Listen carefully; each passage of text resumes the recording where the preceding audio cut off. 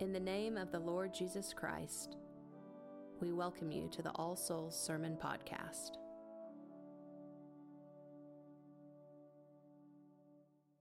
In the name of the Father, and of the Son, and of the Holy Ghost.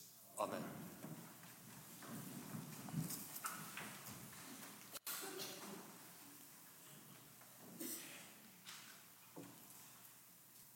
They say there are two kinds of people in the world. The poet Robert Frost said that there are some willing to work, the rest willing to let them. Or, if you prefer the movies, in The Good, the Bad, and the Ugly, Clint Eastwood's character says, "In this world there's two kinds of people, my friend, those with loaded guns and those who dig. You dig." There are two kinds of people. You might be tempted to say something like this about today's gospel lesson. There are two kinds of people, the Marthas and the Marys in the world. One works, the other lets her. One labors, the other prays. Now, while St. Luke does certainly draw a contrast between Martha and Mary, the two sisters are not mere symbols, instances of opposite types, and they are not static. The contrast between Mary and Martha is more complex, more illuminating than that. It's worth attending more closely to how each sister is described in the text, and that's just what I want to do with you this morning. Let's start with Martha. Martha is, you might say, the responsible one. She does the right thing. When Jesus comes to their village, she receives him into her house. She welcomes, as it were, the stranger, just as she was commanded to do by the Lord himself in the law. She is hospitable. Like Abraham, welcoming the three men under the tree in Mamre, Martha receives Jesus and sets about serving him. It's just what she ought to be doing, isn't it? But something has gone wrong. St. Luke says that Martha was cumbered about much serving. She was distracted, as several translations have it.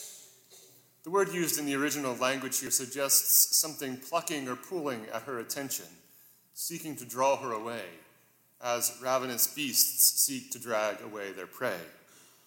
Her mind is filled with all that must be done, and she is irritated and perhaps not a little resentful with her sister for abandoning her to do all the hard work while she gets to enjoy the company of Jesus. She is so frustrated that she comes and complains to Jesus about it. And the Lord's response lays the issue bare. "Martha, Martha," Jesus says, "thou art careful and troubled about many things." She is careful, full of cares, full of worries, which crowd and clamor in her mind. She keeps running over and over in her mind all that has to be done, keeps returning to her annoyance, perhaps rehearsing in her mind all the clever, sharp things she's going to say to her sister as soon as Jesus has gone away. She's troubled about many things. Her mind is turbulent, worries and stress swirling around and around in her mind like a stormy sea, or like the Oklahoma skies in tornado season. With Martha, you get the impression of constant movement, of restlessness and unease. The portrait St. Luke paints of Mary is very different. It's one characterized by stability and rest. While Martha bustles about in the kitchen, her thoughts a blooming, buzzing confusion, Mary sits at the feet of Jesus and listens to him. She stays in one place and attends to one thing. Her body is at rest, and her mind is quiet, attentive and receptive to the Lord. Mary sat at Jesus' feet and heard his word, the text says.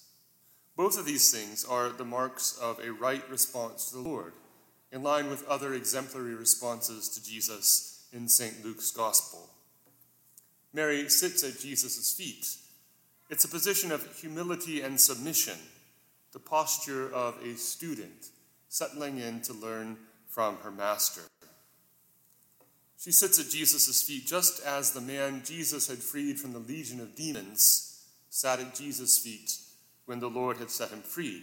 Or again, as Jairus threw himself at Jesus' feet to beg for the life of his daughter.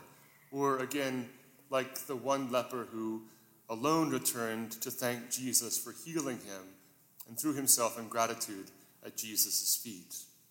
Or again, Mary sits at Christ's feet and lavishes her attention on him like the nameless woman who earlier at Simon's house had anointed his feet and washed them with her tears, of whom Jesus had said, "Her sins, which are many, are forgiven, for she loved much." Mary sat at Jesus' feet. She was close to him. It's a posture of intimacy and of trust. Not only does she sit at Jesus' feet, but she hears his word. In doing this, she does what the Lord desires.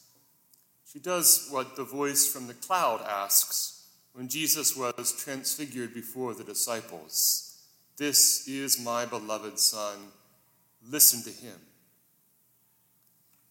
And she does what Jesus himself desires when he says that his mother and his brethren, his true family, are those who hear the word of God and do it. And again, when he says, "Blessed are those who hear the word of God and keep it." Mary is receptive to his word, and she has set her heart on obeying him. She will take his yoke upon her and learn from him and find rest for her soul. If Martha is characterized by restlessness and motion, Mary is characterized by stability and rest, by single-minded attentiveness and humble receptivity to the word of the Lord. But nevertheless, don't our sympathies tend to lie with Martha?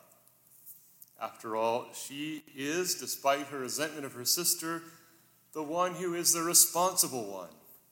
She's the one doing her duty, doing what is expected of her. Why does Jesus not take her side? Jesus says, "Martha, Martha, thou art careful and troubled with many things, but one thing is needful. And Mary hath chosen the good part, which shall not be taken away from her." You see, what Martha lacks is simplicity. She has allowed herself to be pulled in all directions. Her distraction, her annoyance, perhaps her resentment have obscured her vision. She cannot see past herself. "Thou art careful and troubled about many things, but one thing is needful." And what is that one thing? It is to sit at the feet of the Lord and to hear and obey his word, to find the Lord Jesus himself to be the one thing needful, the pearl of great price, the treasure hidden in the field, to which nothing else can compare. "Thou art careful and troubled about many things, but one thing is needful," Jesus says. Doesn't Jesus address us in these words? If Martha was cumbered about, distracted by many things, how much more are we prone to distraction? We who live in what the essayist Alan Jacobs has called an age of distraction. We have in our pockets tools that are nearly perfectly designed to capture our attention and to scatter it in 1,000 different directions.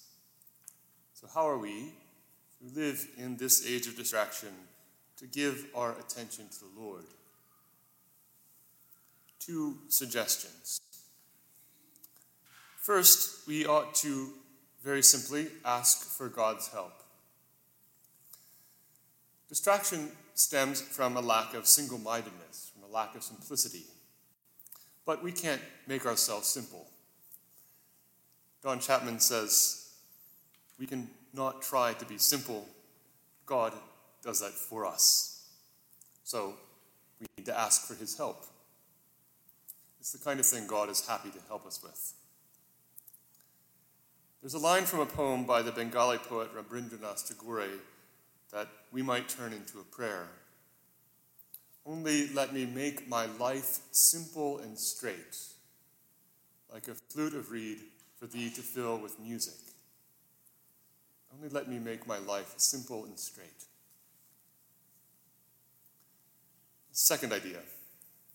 The late, great Dominican theologian Herbert McCabe suggested that in prayer, distraction often comes from our not asking God for what we actually want.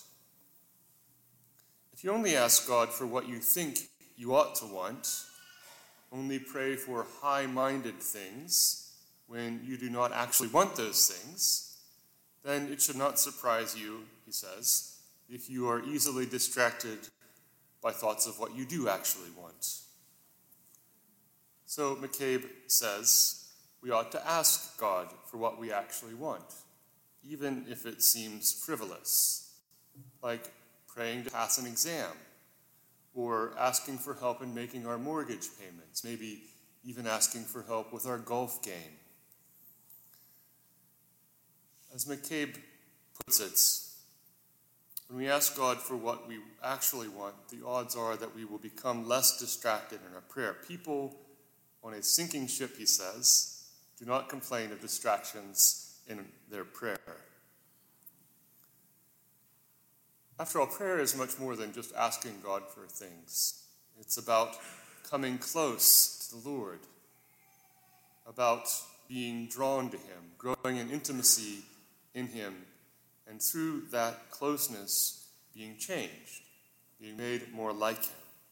We come before the Lord in prayer as we actually are, and bring our actual desires to him. He can take those desires and lead them into something deeper. We might learn by his grace that behind all our desires is the desire for nothing other than God himself. We've got to start from where we actually are.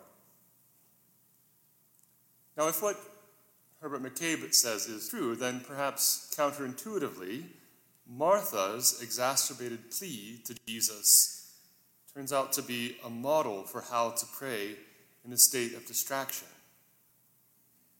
Perhaps Mary shows us the perfection, the end, and Martha shows us where to start. After all, think about what she does. She doesn't stay in the kitchen. She comes out and approaches the Lord, comes to him as she actually is, speaking to him simply and honestly of her distraction and resentment. She does not try to be what she is not. And notice how gently our Lord answers her and receives her. Martha, Martha, he tenderly says. And his response to her is a gift. He shows her the truth about herself. His words show her distraction and resentments for what they are. And in this, his answer contains the antidote to her distraction, perhaps also the seed for reconciliation between her and the sister she has complained so vehemently against. Jesus implicitly invites Martha to lay aside her teeming thoughts and worries, and to find rest for her soul in him. And I don't think that Martha's exchange with the Lord left her unchanged. Rather, I like to think she came away that little bit less cumbered about, less worried, less troubled by many things, and that bit more closer to finding the Lord himself to be the one thing needful. She came away from her encounter with Jesus knowing a bit more of what the psalmist expressed when he said, "When many cares fill my mind, your consolations cheer my soul." And if it was so with Martha, might it not also be so with us? God grant that it might be so with us. In the midst of our many distractions and troubles, we might, by his grace, be led to attend to him as the one thing needful, to choose the good part, which shall not be taken away. In the name of the Father, and of the Son, and of the Holy Ghost. Amen. Thank you for listening to the sermon podcast of All Souls Episcopal Church. For service times and more information, go to allsoulsokc.com. God be with you.